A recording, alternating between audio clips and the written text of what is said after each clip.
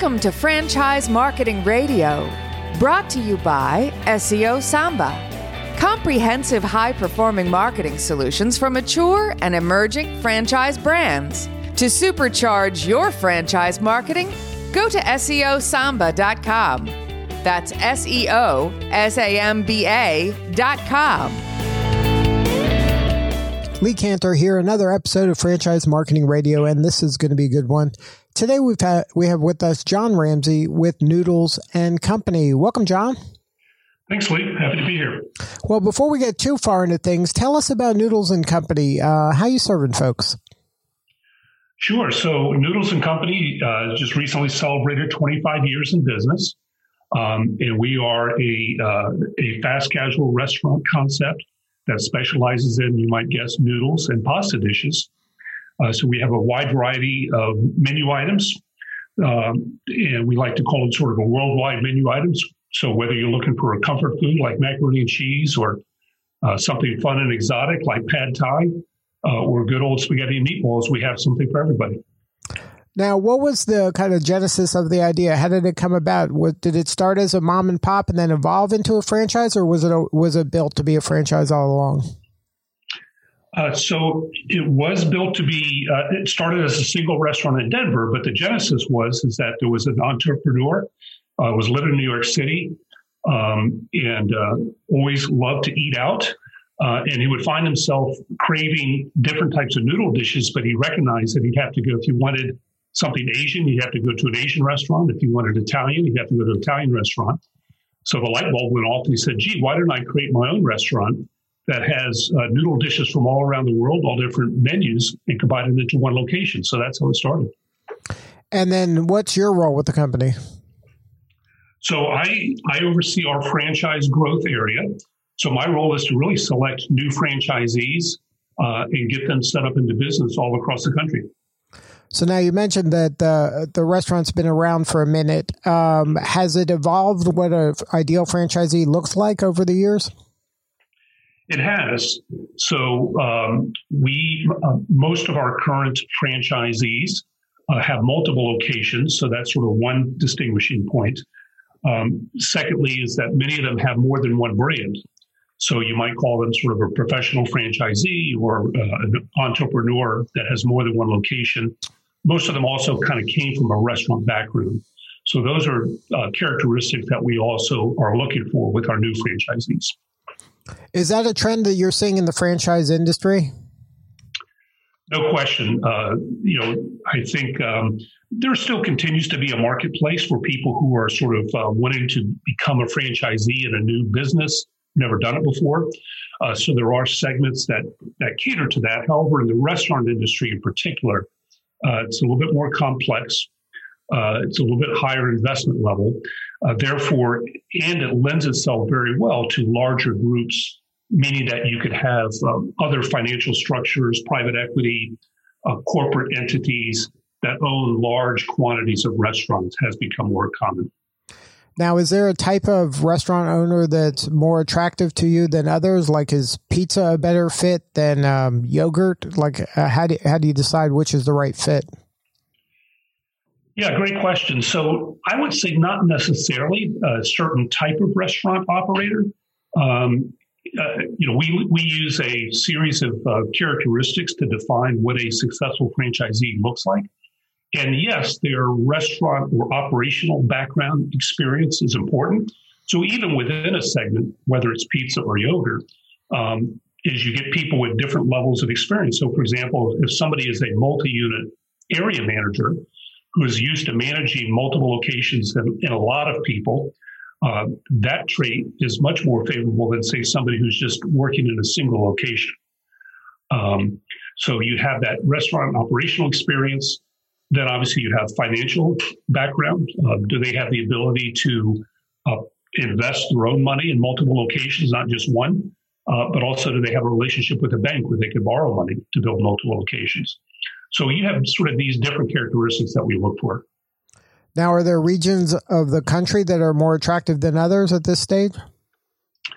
There is. So as I mentioned, we've been around 25 years. We have a little over 450 restaurants. We started in Colorado. and expanded. We are coast to coast. However, if you look at our restaurants on a map, we call it the rainbow. So we go from California up into Colorado, obviously, all across the upper Midwest. So we're very big in places like Chicago, Minneapolis. Then we come down the East Coast all the way into Florida.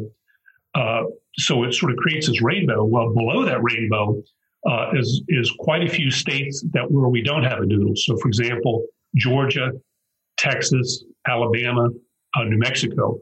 So really the southern states and Southwest, which happens to be high growth areas. So it's sort of a perfect fit for us to focus on those areas. Now, does a market have certain characteristics? Are they like in a college town? Is it a big city? Is it more suburban? Are there certain characteristics you look for in a market? There are, and I would say the suburban type of locations within a city are more typical of where our restaurants are located. However, one thing we've learned is that we are not a regional-based brand, meaning that we don't have sort of a unique flavor profile. So whether we have restaurants in California, like I said, up in Green Bay, Wisconsin, or down into Orlando, we find that the menu translates very well, and it appeals to people regardless of their demographic background or regardless of the region they live in. Now, how did the pandemic impact your team and your franchisees? Yeah, I think like everybody, it impacted us in several different ways. First and foremost, the most obvious is the lack of dine-in business. Prior to the pandemic, we were doing about 60% of our business was off-premise already, which is quite high considering that we do not have drive-thrus. However, that 40% of our business that was dine-in basically went away. So we very quickly had to adapt to that new reality. And we did several things. So we ramped up our digital presence. So both our online ordering as well as our native app on the mobile devices. We sort of improved those facilities to be able to adapt to this takeout. Secondly, is we went to all takeout packaging, whereas before we had sort of a dine-in and takeout version of packaging. Well, everything now is takeout. But one of the things that we learned is that our food travels very well. It stays hot, it stays fresh.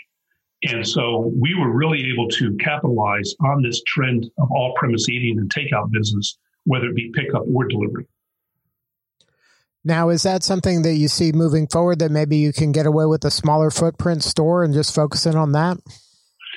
We do, absolutely. So, in fact, we really already started looking at that and focusing on that. So, yes, when you talk about dedicated curbside pickup or a drive-up pickup window, not a drive-through where you would order, but where you might pick up your food, dedicated takeout, a pickup spot in the restaurant, sort of a touchless, contactless place where a guest can come in and pick up their food that they've ordered online. And to your point, yes, a smaller footprint, so less dine-in seating, we think is going to be the trend going forward.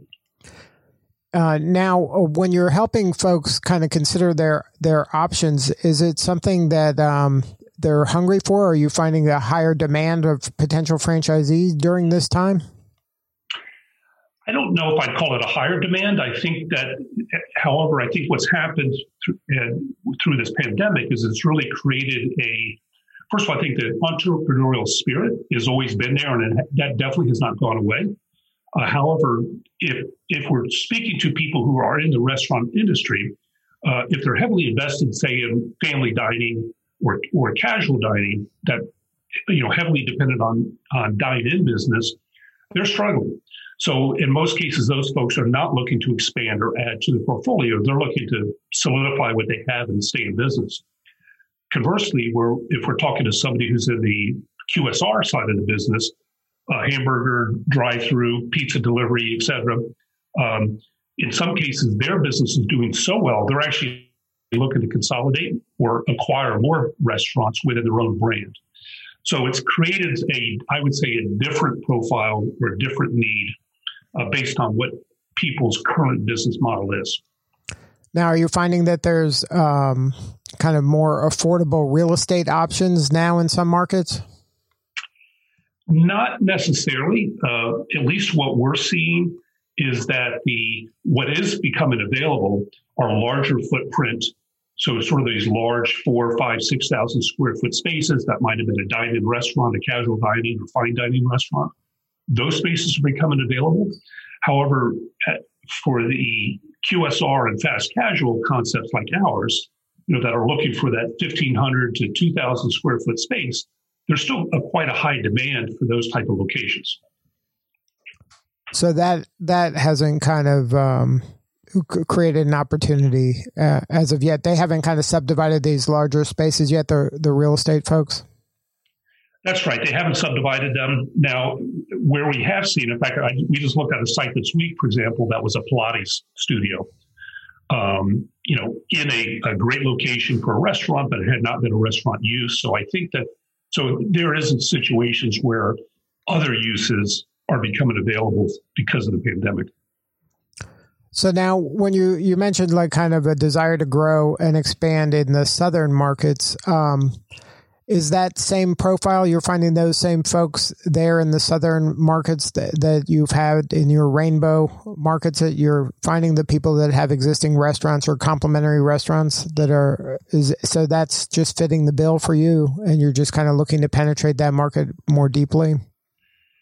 Exactly. In fact, in many cases, what we're finding is that, not surprisingly, if you look at the shift in demographics and shift away from the upper Midwest states, a lot of the franchise candidates that we're talking to say they were living in Chicago for 20 years. They got tired of the weather and moved to Atlanta. And they know Noodles. They've been living with it for 15, 20 years. And so when they found out that we're coming to Atlanta, for example, we've got many phone calls from folks saying, "Oh my gosh, I'm so happy you're coming to town. You had one right around the corner for me in Chicago. I'm moving here. I'm going to start my own business here. This would be a perfect concept for Atlanta." So we're getting a lot of that response. So if somebody wanted to learn more, have a more substantive conversation with you or somebody on your team, what is the best website for a franchisee? So they would go to our main website, which is noodles.com. And there is a franchising tab. So they click on that franchising tab. Once they get into the franchising section, they can either complete a very brief inquiry form, or they could directly email us at franchising@noodles.com, which is also listed on the website. Well, congratulations on all your success, John. Thank you so much. We appreciate talking to you. All right. And thank you again for sharing your story today. It's a great story, and got the whole southern part of the country. We're excited to see you come down here. Thanks. We're excited to get there as well. All right. This is Lee Cantor. We will see you all next time on Franchise Marketing Radio.